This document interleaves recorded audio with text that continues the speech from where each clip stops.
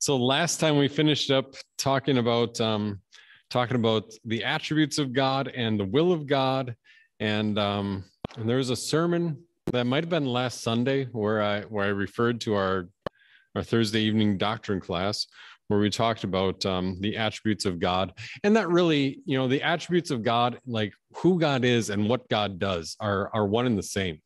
And that wherever he is present with all of his gifts and all of his power. I think that was one of the earlier notes that he had said in the book.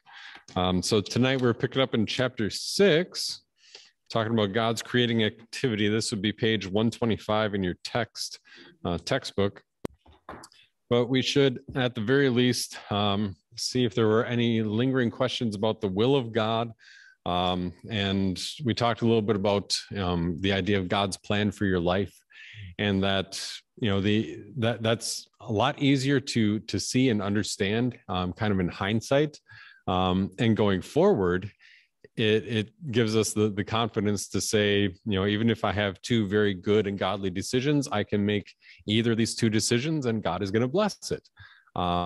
Instead of where some people go a little bit too far and start fretting about, what is God's plan for my life and what is the one that God wants me to do, rather than say, here are two good choices and we choose one. We'll talk about that a lot more hopefully a little bit more depth. This next summer, we'll have a sermon series on vocation, along with a relatively new book that one of the pastors in our church body have written.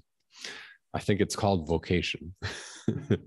So any questions about the will of God, especially from last time, before we get into the creating work of God?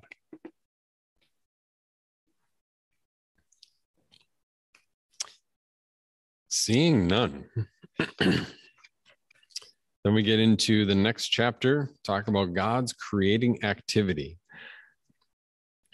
And the Genesis account, from Genesis chapter 1. There's a nice little note there regarding God's creating the universe. Proofs and arguments from geology and archaeology may all be very interesting and sometimes worthwhile, but our faith does not rest on anything other than the clear word of God. Why? And why? I mean, why does that matter? And then number two, why does he say that before we start talking about God's creating activity?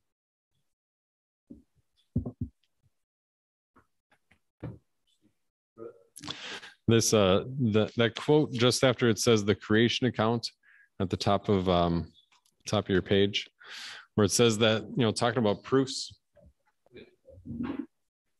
basically that whole avenue of apologetics may be interesting, but is of limited value.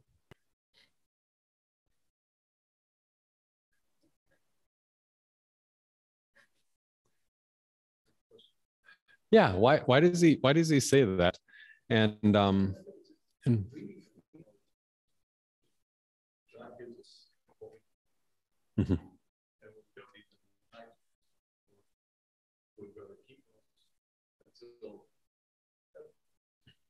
Definitely.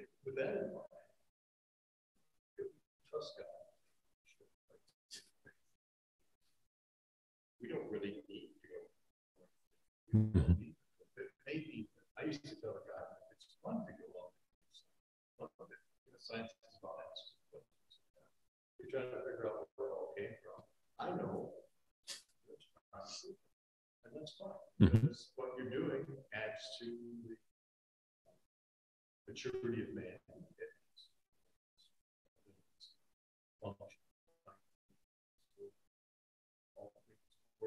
In a big circle.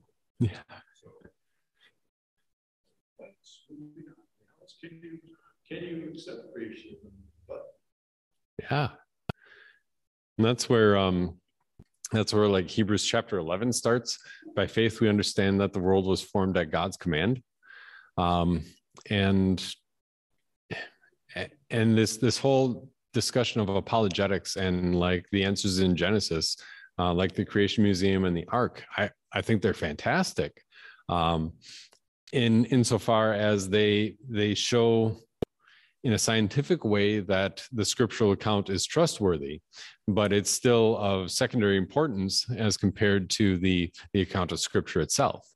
And I think the other place where it comes in is that when we talk about this, that you can't really separate, creation as if it's in its own little box, and then creation, either, flip a coin whether you believe creation or evolution, but it's just Genesis 1 and don't worry about the rest. Because two major ways in which the whole topic of creation impacts the rest of the Bible is, number one, the problem of death. That if there is no creation, then there's no explanation for death. That death is the just payment for sin. So an evolutionary mindset says that death serves to progress or advance the species. And then secondly, that Jesus himself refers to creation. In Matthew chapter 19, when he's talking with the Pharisees and the Sadducees, or the Sadducees who say there is no resurrection, or maybe it's the Pharisees, but whoever he is, Matthew chapter 19, he says, "Don't you remember that at the beginning the Creator made them male and female?" And so Jesus himself treats Genesis 1 as historical fact. And if somebody were to try to discount Genesis 1, then they end up calling Jesus a liar. And if Jesus is a liar, then he sinned, and then he can't be my savior. So it is part and parcel of the whole fabric of Scripture. And looking at Genesis 1, you can see the rest of what we had talked about previously about the attributes of God and the characteristics of God. Anything else? Any other comments about creation or the role of faith? Yeah. Just about the archaeology being sometimes worthwhile. Could it possibly be a tool that maybe sometimes does need someone with faith? Because now that they've seen proof? It's possible. It's possible that with the result that they maybe ask more questions. At the same time, the way science works is that everything is a theory, that until it's kind of funny when you talk with somebody who has like done science for a long time. Like one of our professors had spent a number of years in Antarctica and basically writing a mathematical equation to explain how the wind forms different, snow dunes or something like that. And he said, he taught us a little bit about the history of science, in that, one of the things was, if you look at the stars, before, when they had this idea that the Earth was at the center of the universe, then they just had this elaborate system of circles that all of these other stars and planets would orbit in. And the crazy thing is that it makes sense and that it actually works. If you put the Earth at the center and just say everything is kind of running out basically on its own set of gears. And it's not until you actually prove that the sun is at the center, then you're like, oh, well, we have to have another solution that also makes sense. And so with dealing with new information that might be there from archaeology, the fantastic book on the topic is called On the Nature of Scientific Revolutions by Thomas Kuhn, Kuhn. And what he says is that basically, and this is the same no matter what profession you get into, for the most part, that basically all the new scientific discoveries are made by younger scientists who haven't made a name for themselves yet, and who don't have a vested interest in maintaining the scientific structure as it stands. And so if somebody comes across, a different interesting bit of archaeology, like out in South Dakota, out, in the middle of nowhere in South Dakota. I guess that's redundant, right? Middle of nowhere, South Dakota. There's some apparent evidence for the specific type of rain after an asteroid hit. And so they're saying all we have to do is just fit that into our understanding of this meteor taking out the dinosaurs, and it all fits. And so I guess what I'm saying is it possible that it would lead somebody to ask more questions? Definitely. To come to faith, maybe if they have a Christian in their life, or they encounter this for the first time and say, now it all makes sense. At the same time, there's a strong bias to keep believing what I, maybe paid $200,000, $400,000 for an education in, and now I've built up a 20-year career in.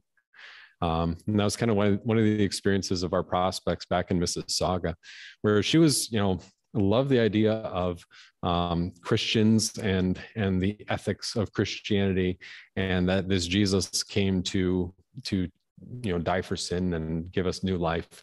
But she was, about 15 years into a career as a geologist or something, dealing with rocks, and just couldn't get past that. She was like, well, if I believe what your Bible says, then everything that I've learned is wrong. And in good conscience, I would have to find a new career. And I'm ready, I'm ready here. And she ended up walking away.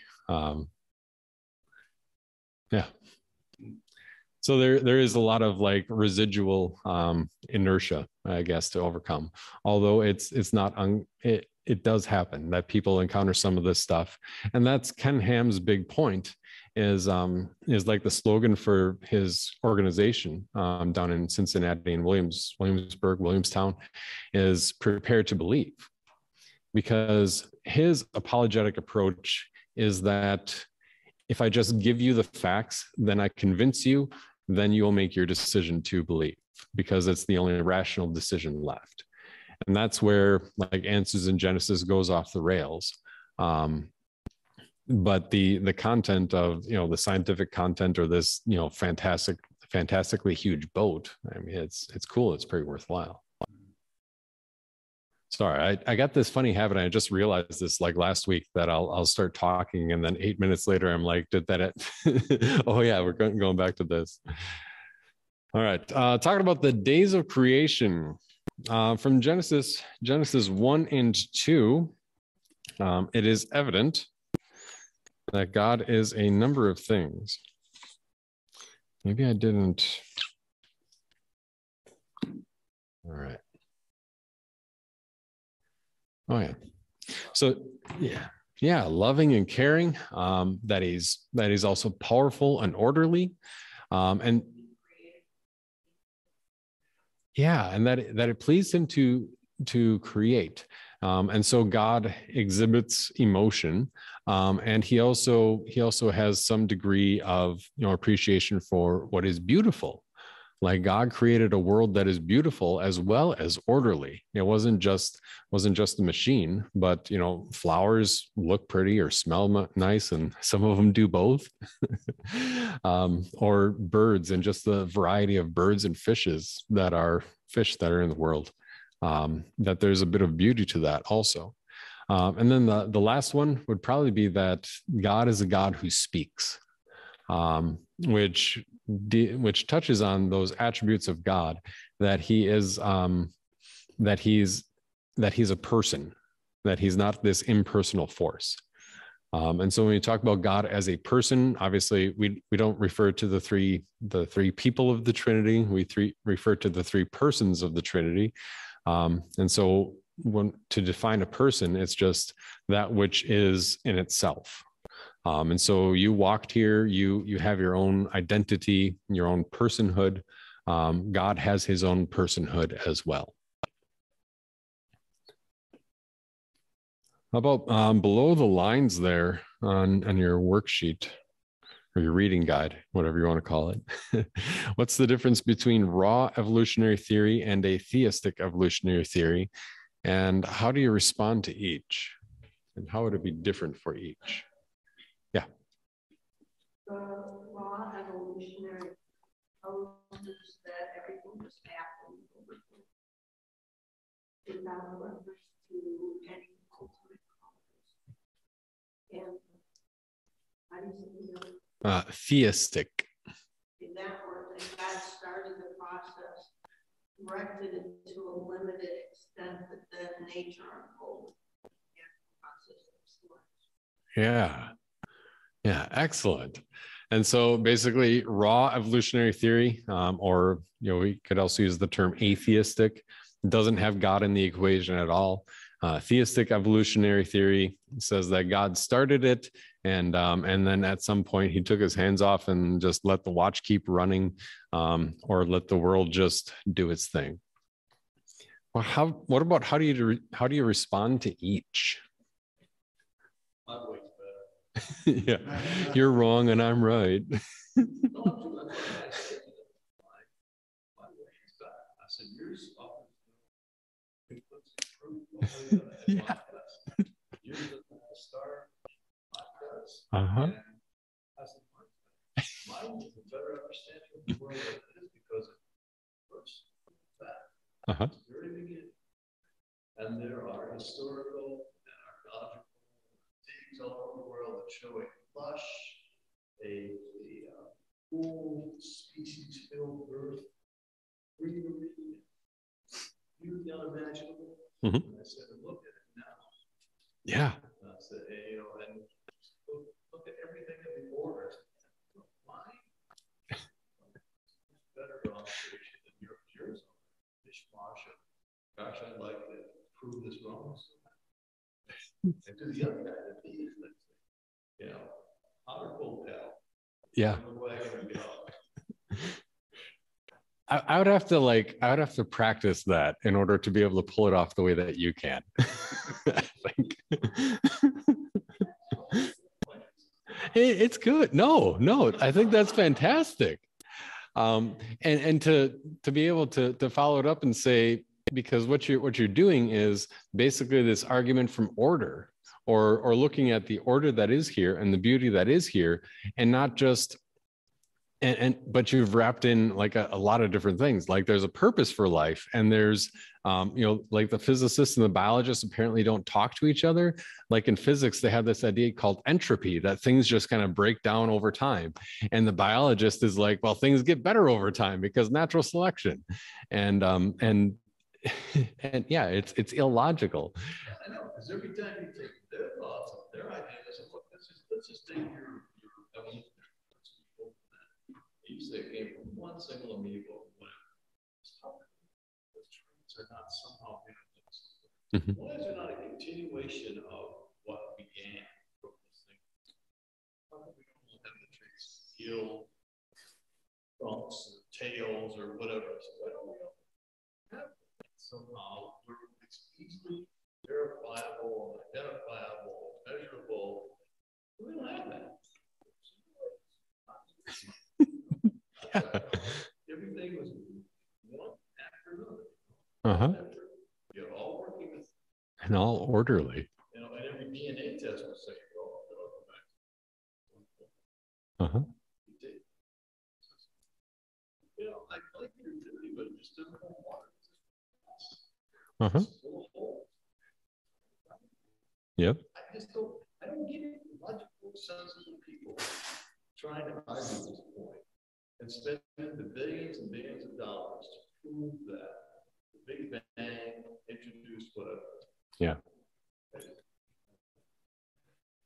I would agree that there is limited value in like this historical approach to science, because they're calling it science, but what they're really saying is, here's the history of the world, and the only purpose to that is to tell us today that the sky is falling, but there isn't much predictive value beyond that, other than to say, well, the sun's going to burn out in 1 million years anyway, so we're all going to die of heat death at some point.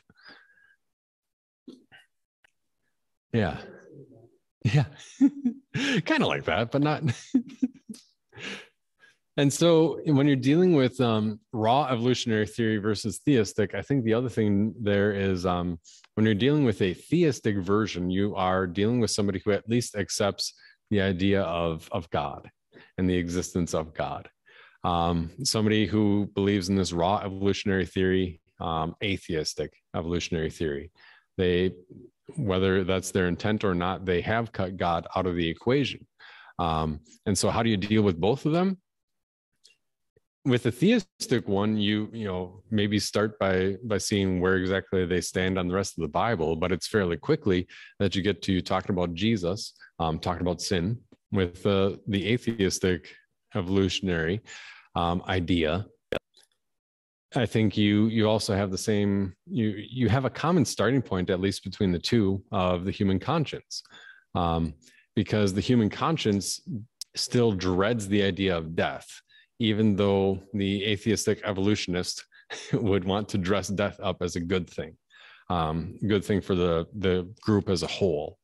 The conscience still fears the idea of death and doesn't like it, while at the same time, it is completely illogical, and it's offensive to the pride of the sinful flesh, to think that I, who live a moral life, get the same conclusion to my life as the worst dictator in the world, which is kind of where you end up. That if somebody believes that this world is all that there is, because when we talk about evolutionary theory, you have to, at some point, if you're talking about the beginning, you have to also talk about the end. And if whether you can start with the beginning or start with the end, you do at some point talk about death.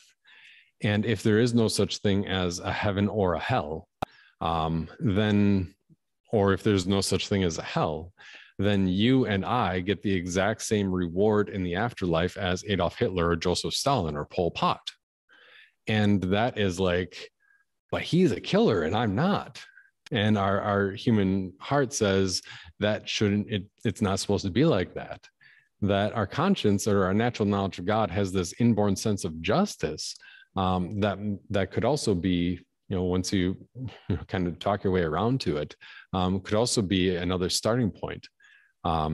Because at some point you have to conclude with, well, God has standards and we fall short.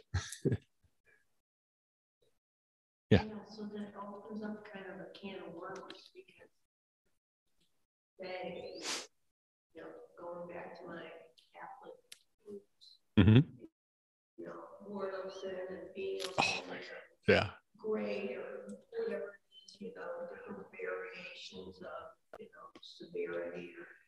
But a sin is a sin is a sin. So it doesn't matter. So a killer who then comes to Christ afterward. Oh yeah. Is just as worthy, or is able to be welcomed into heaven just as I am, because right? Totally. And so, yeah, that's a good point. That when we talk about like that appeal to fairness, that you and I, that we by nature don't believe we deserve the same end as somebody who is a criminal of the worst sort. That is helpful for talking about the reality of God's law. But when we get to moving on to the gospel and talking about the reality of the gospel and what that means for my life and yours, the gospel will always be unfair, irrational, and illogical, or above our human reason and above our logic, because the most irrational thing of all isn't that that this or that serial killer apparently became a Christian before he died.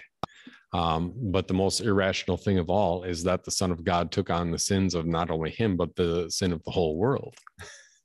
Yeah.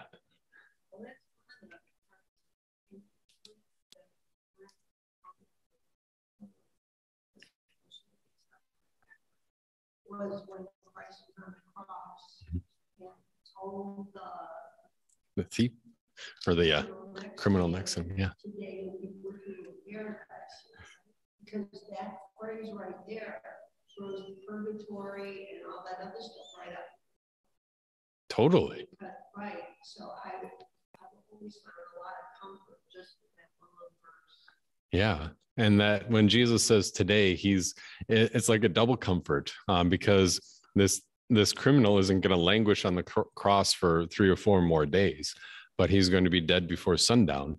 And when he dies, he will be welcomed into heaven, that same moment. Yeah. Mm-hmm. Proves God's love for sinners and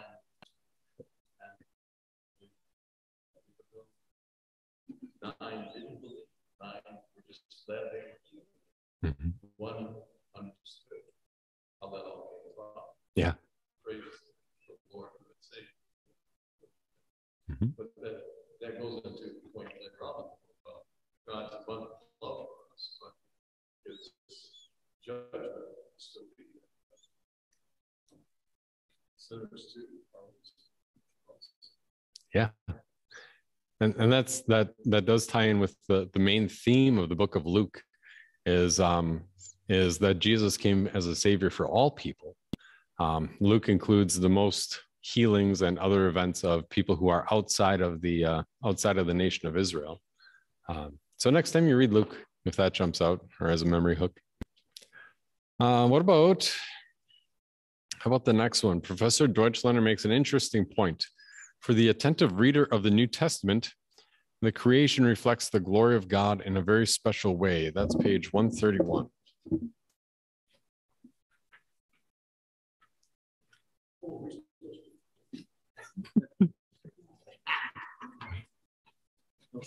Every other page.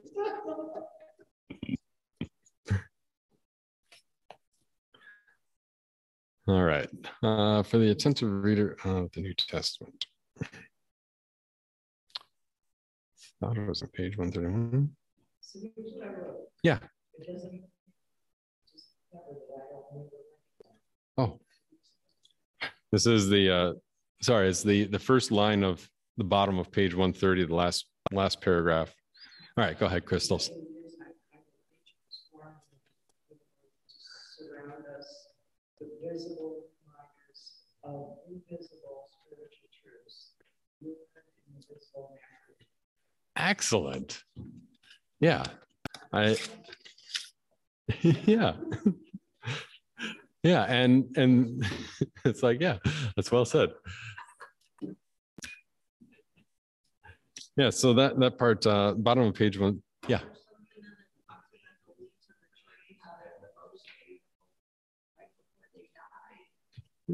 Yeah, definitely.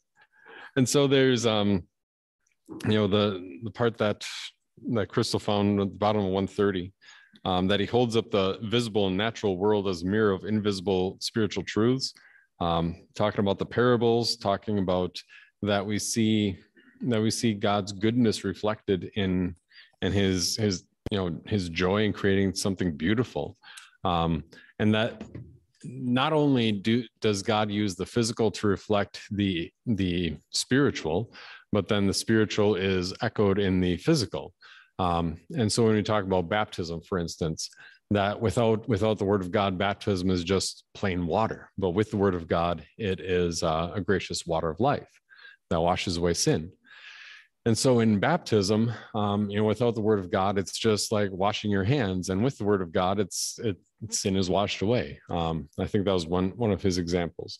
And the example of, like the leaves as they kind of go through their stage before the winter time comes, that they do become more beautiful, even as they pass away.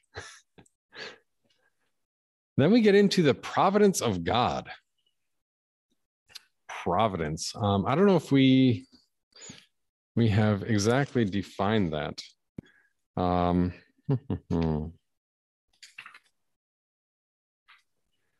The providence of God is kind of this larger umbrella that includes a number of topics, including preservation and God's concurrence, would be the two major ones. And then eventually this might be after Christmas, when we get to the topic of necessity and contingent in history.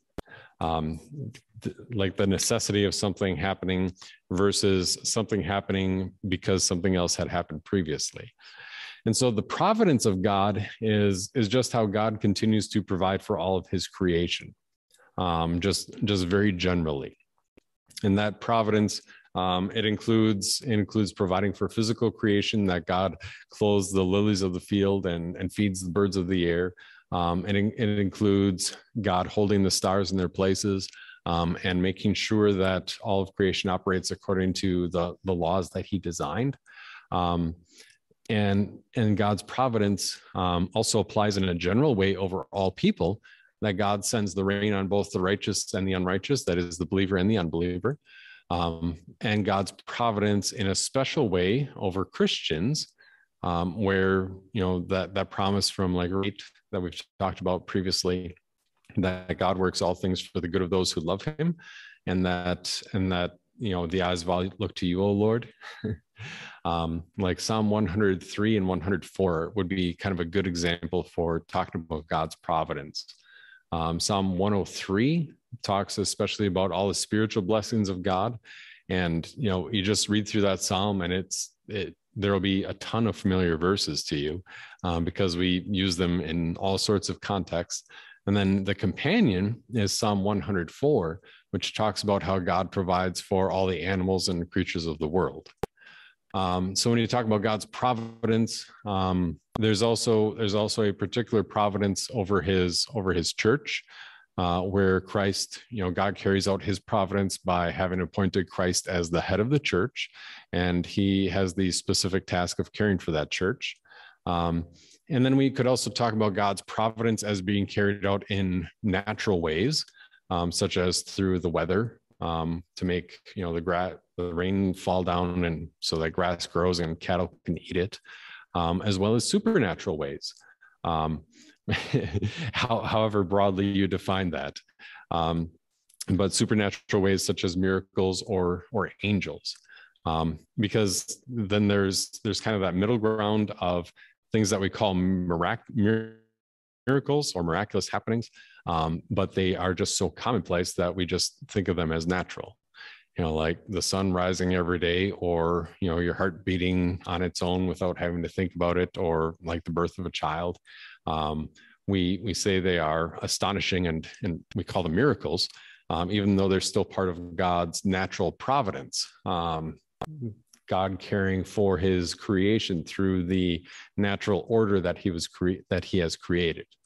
And I think that gets us down to the distinction between his natural providence and his supernatural providence, where supernatural providence goes above, beyond, or around the natural order that he has set up.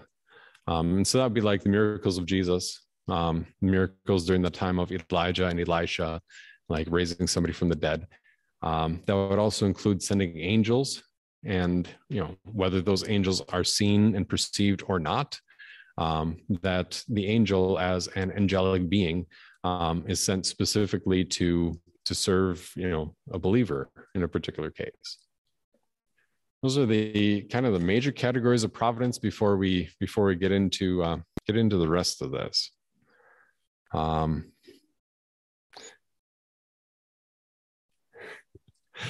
Under the providence of God, there were a couple quotations there. Let's let nature take its course, or let's pray that nature doesn't pay us back for a mild winter with a chilly spring. Nature is pleased with simplicity, and nature is no dummy. Thank you, Isaac Newton. By discovering nature, you discover yourself. Nature, time, and patience are the three great physicians. What do you think? We won't spend too much time on those, but yeah. God created nature, controls nature. Yeah. That's number one, that nature doesn't control itself. And that nature is controlled by God and set up not as the pinnacle, but as it's a fellow creation by God.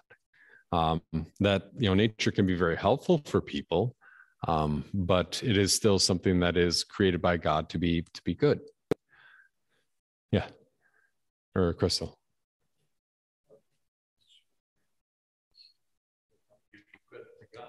Substitute that creation Mm-hmm. with the word nature, because then they still maintain a certain degree of input. Yeah. The understanding, reflection. Not that much people work understanding things. Always circumventing. There was a God, it was nature that led modifications. Yeah, and I think that's a good example, that often substituting in that word nature in place of God. Crystal. I was going to say, a lot of times when I'm speaking with somebody that I'm talking about, in my mind, natural is God. So I do. So that the other people, so really a lot of times, maybe I should be more specific to the conversation. It's gonna, knowing in my mind that that's God. Uh-huh. I think it's the same. Yeah. In this context, what they're saying, Yeah. yeah, but yeah, I agree 100%. I do. Definitely. And what accounts for that distinction is that we see nature as part of the natural knowledge of God, and that the believer sees God's work in nature, where the unbeliever doesn't. But then together with that, that nature itself also groans under the burden of sin. And so the destruction of nature, or the dysfunction that we see in nature, isn't just because of man's interference in nature or our overproduction of microplastics or whatever the worst thing that is today is, but rather, I mean, man certainly can mess up nature on his own, but also nature is dysfunctional because of its corruption by sin. And so, at the same time, we can say that if you grow plants in nature, that they should grow to be healthy, and they should, make sure that we grow, healthy animals or healthy bodies ourselves. And that our bodies ought to be able to, fix itself, so that even if Adam and Eve had cancer, for instance, then maybe it would only have been as bad as the common cold. But we also don't forget that that even our bodies or the nature around us is also corrupted by sin. And so the recovery ability of our bodies is limited by that, because it's, sin is, literally in our bones. And so then you get strange things that happen, like, little, like Pastor Bader's youngest son out in Thousand Oaks, California, and who's undergoing treatment for some serious cancer. And he's only like 2 years old. Like, it shouldn't be like that, right? Let's see, what else? God's providence. In that next paragraph, we talk about God also carrying out his providence both immediately and immediately.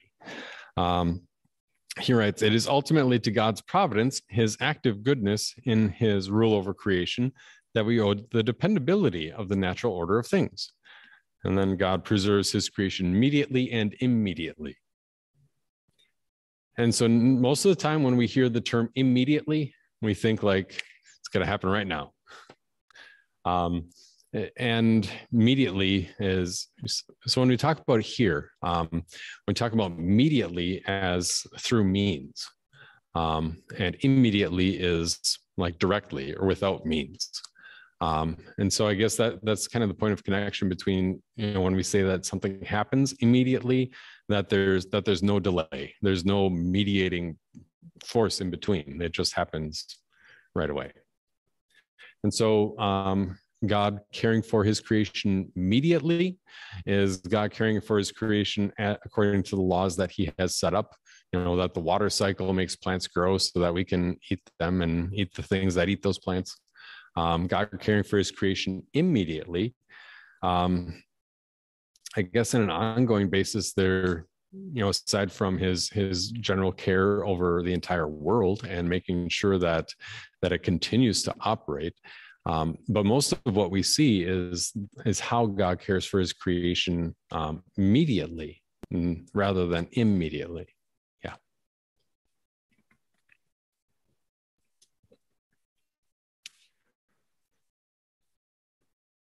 So what do you think? Agree or disagree?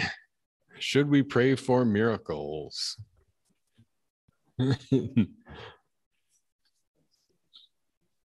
Yeah. Yeah. Definitely. Joe. I think you should always pray at the end of that. Uh-huh. Yeah. we pray thy will be done, or your will be done. And it's even in the seal of the city of Toledo has something about to work is to speak, or something like that, in Latin, because all the good seals are, I guess.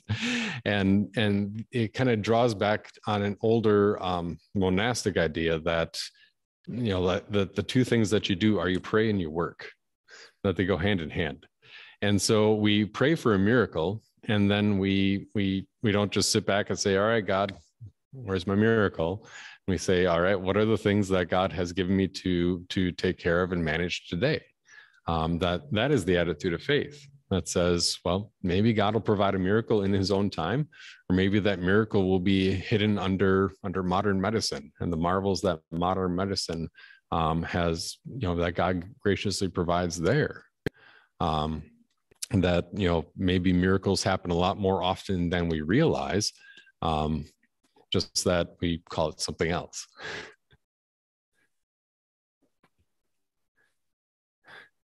How about this next one? Some parents choose not to have their children immunized because it's against their religious beliefs to have a foreign substance injected into their children. How do you respond? And I mean, it's only one sentence of any sort of context. Yeah, Lois.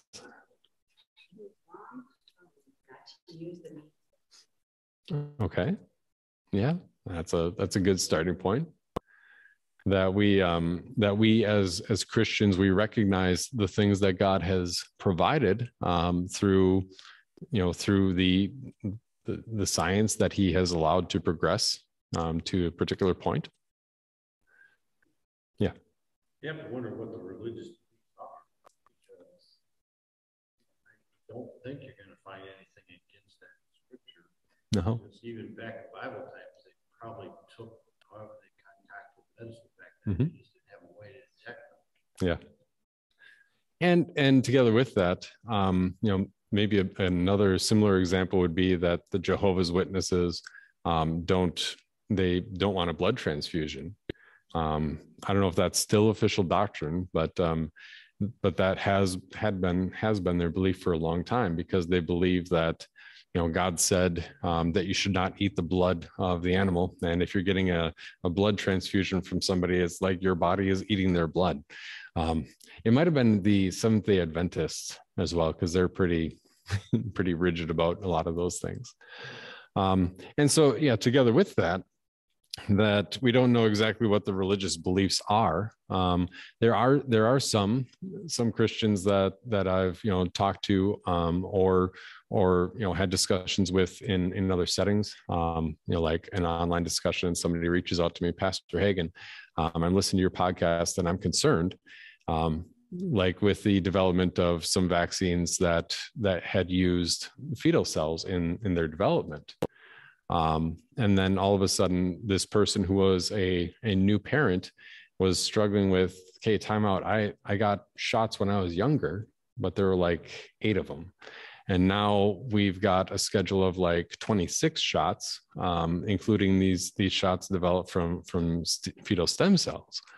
And so, where I kind of ended up with that discussion was to say that as a Christian, God doesn't command you to use a vaccine. He doesn't forbid you from using a vaccine. You can't pin it on God as this hypothetical question does about having foreign substances in our bodies. Don't blame that on God, but you can make a rational and reasonable human decision as you weigh the options. When you're talking about the medical care for your child, or it's like, when a child is born in the hospital, they usually want to give the child one of the hepatitis shots. I forget if it's A, B, or C.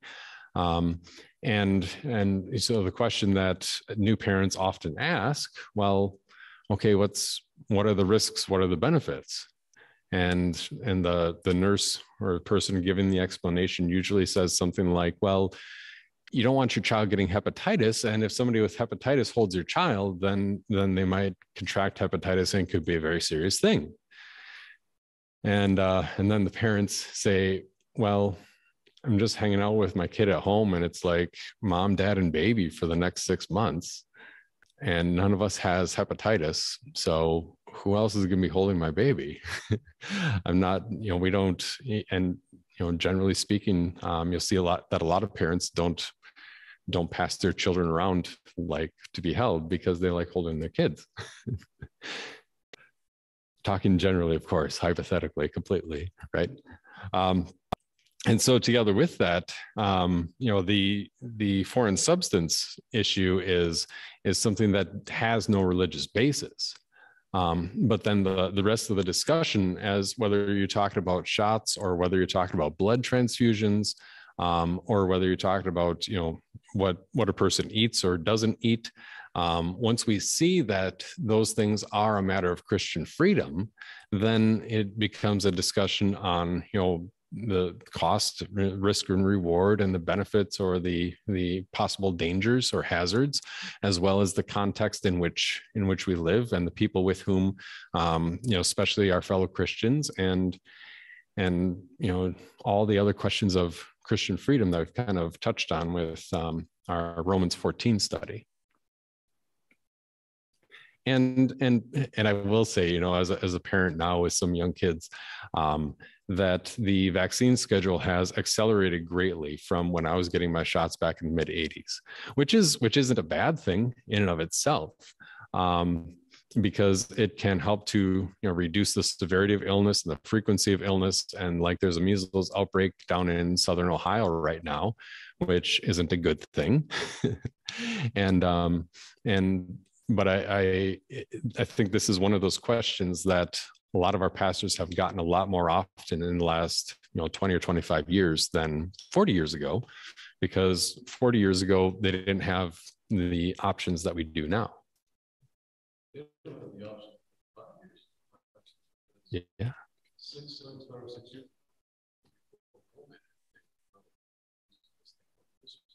Yeah.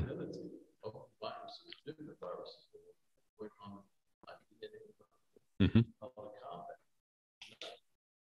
substances, but by telling the human body prevents attack this. Yeah. And that was the reason to speak the text. Mm-hmm. Because, and I just couldn't believe it. Research that little bit of history or that little bit of knowledge. The polio vaccine, would that take years to figure that out? Mm-hmm. And within months, developing the technology to produce it in mass. Uh-huh. Some of the things my Christian brothers and sisters do and ruin their lives because of a misheld concept of it. Mm-hmm. Just boggles my mind, but certainly. Yeah. Yeah. It's just amazing the science behind everything that goes on. Uh-huh. And I don't get it. Yeah. And it is pretty fascinating. And even with the mRNA technology-based vaccine, like that, they've been using that, and they were in like the end stage of clinical trials for cancer, for some specific types of cancer. And my concern was, even before when they had talked about it, and then they started making it available, was that this was a very specific application for cancer, and it holds a ton of promise because the technology is awesome. But then if that is, the way it was rolled out for absolutely everybody, the law of unintended consequences says that, at some point, either it's going to be disregarded because it didn't work well enough, or if there's some other effect that is only going to be visible in a wide population, and then this new technology is blamed for it, and then would it be shelved because of a bad experience with the vaccine? I'm not on record for having said that, although I did have a conversation with Michelle Blaise about it sometime during COVID. That's as much detail as I can give you. Yeah, but it is one of those things where where the landscape and the technology advances so quickly and it shifts so much that you can't have a full conversation about the religious decision making behind it without a brief on all the technology that is involved in it. And so, I mean, for the most part, if people have questions about that, or if they have a conscience-bound reason that they don't want to get that specific injection, I did give some people a little bit of guidance as to how they would be able to have a religious exemption, because they felt it was wrong to be using that fetal cell development vaccine. Which is okay. That's fine, as long as you understand the risks and benefits and your own personal reason and your own personal conscience. I'm not going to tell somebody to go against that. And that is exactly the sort of thing that is protected under our First Amendment rights. Like the Hobby Lobby case would be a fantastic choice for looking at that. That pastorally, we don't. And, this is one of those topics that obviously I completely skipped over when we, for our discussion of Christian freedom in Romans 14. Let's talk about something a little bit easier, like ham sandwiches rather than vaccines. But that pastorally, we didn't have a policy or keep a list or ask people if they were vaccinated or not. We just said, we're going to have this HVAC solution that, neutralizes viruses and bacteria. And if you have a personal question about the, related to your spiritual life and any medical treatment, then talk to your pastor. And if you have a question about this vaccine, go talk to your doctor. and really, I don't care what you do, as long as it's something that you are at peace with, according to your own personal conscience. And I want to do my best to inform that conscience. Yeah.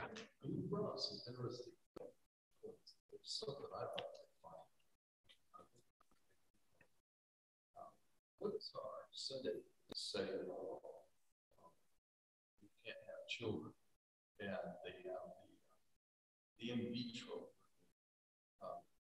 IVF, yeah. Yeah, and they take embryo and sperm, and they make an egg and then implant it. Mm-hmm. But to do that, I guess they so like you might have 50 that are implanted.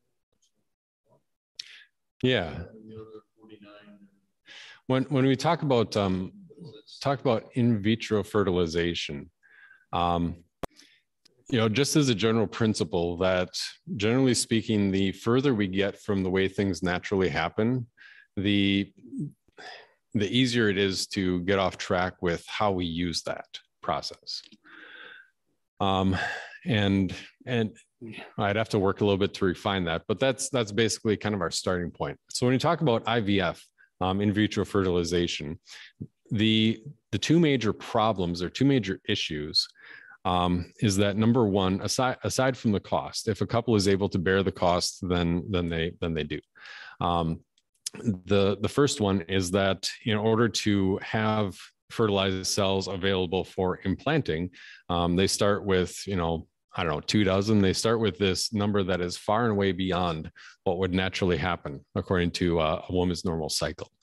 And then they look at those and try to choose, and selectively reduce the ones that appear to be less viable. And I'm not an expert in this. I do know someone who is, but she's not available right now for a phone call. But this is my understanding, that they selectively reduce, so that the one who looks like the strongest of the fertilized eggs, fetuses, is going to be the one that would be then hopefully carried to term. And so the first thing is that we believe that life begins at conception.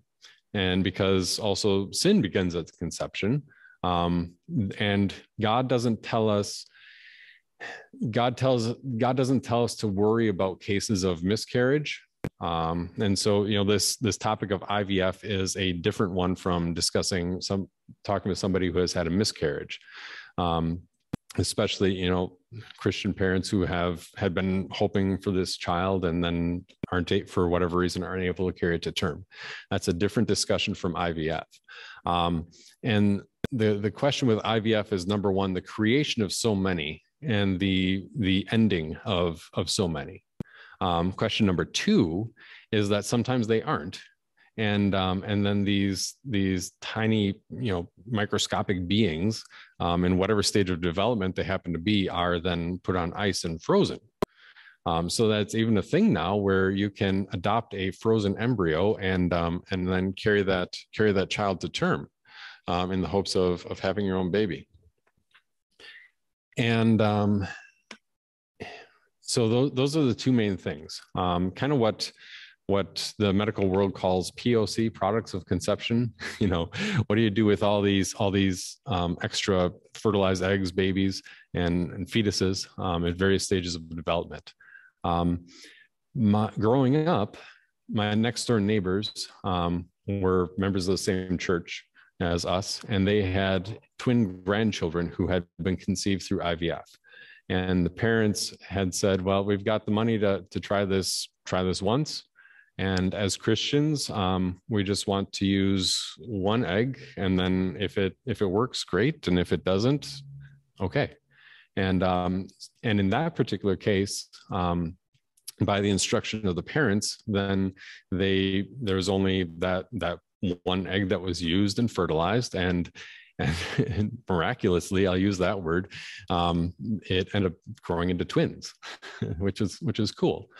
And so in that case where they weren't able to conceive, they avoided, you know, the two major pitfalls of IVF, which would be, you know, the creation and destruction of a human life, as well as the creation and then the, you know, storing of a human life.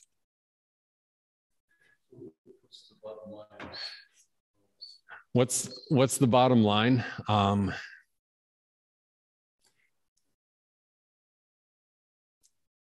That generally it's something to be very cautious about. I don't have the statement before me. I know we've got a couple of different statements on topics like that. And I think pastorally, it would be something to be very cautious about, and in pursuing, especially if you're talking about a larger number in the hopes of, you know, the frequency of numbers, and then you have a better chance of success. Which kind of gets back to where the whole thing starts, that the further we get from the natural process, the less we see, you know, the miracle of God's work in this, and the more we kind of, to a greater or lesser degree, elevate man's role in making this happen.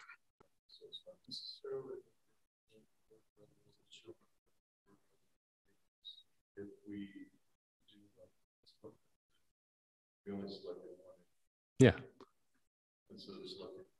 Mm-hmm.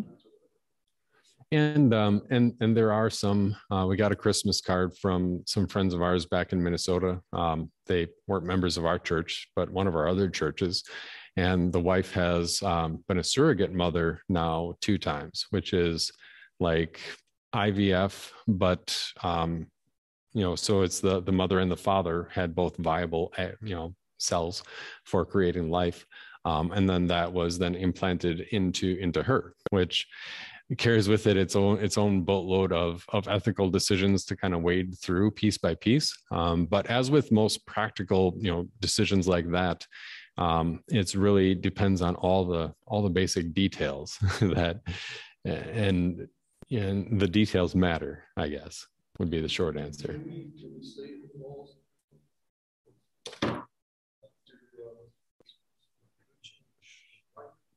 Yeah.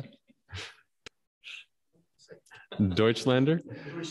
Yeah. Does it follow what the book is saying now about God using the forces of nature to accomplish his task without, you know, we're talking about meats and immediately. So if we take it into context going forward with in vitro, the eggs that are fertilized but not used, we know if they're not implanted in human beings, they will not be viable anyway. So we basically sign their death warrant in the beginning if they're not chosen. But then on the other hand, we're trying in our decision making to preserve life, to bring life forward. Mm-hmm. And so now we get into that about should we roof the church or not? So should we in vitro? Mm-hmm. And you know, that decision we make, is that land on the side of now this kind of decision making that we do as Christians when we pray over something? Because we're trying to do something that is in God's will, which would be fruitful and multiply, but at the same time to be full and multiplying, we're also destroying. Mm-hmm. So yeah. we make that decision that says, okay, I won't. Well, God, that's my if we say, I'm going to, is God going to? Yeah, I mean, when we get to the topic of providence, I think there are a number of other considerations that we would get to before even the umbrella term of God's providence. Could God and has God miraculously provided a child for families in that way? Yes, he could. Yes, he does. Yes, he has. And he has also done so, without the aid of medical technology for a long time.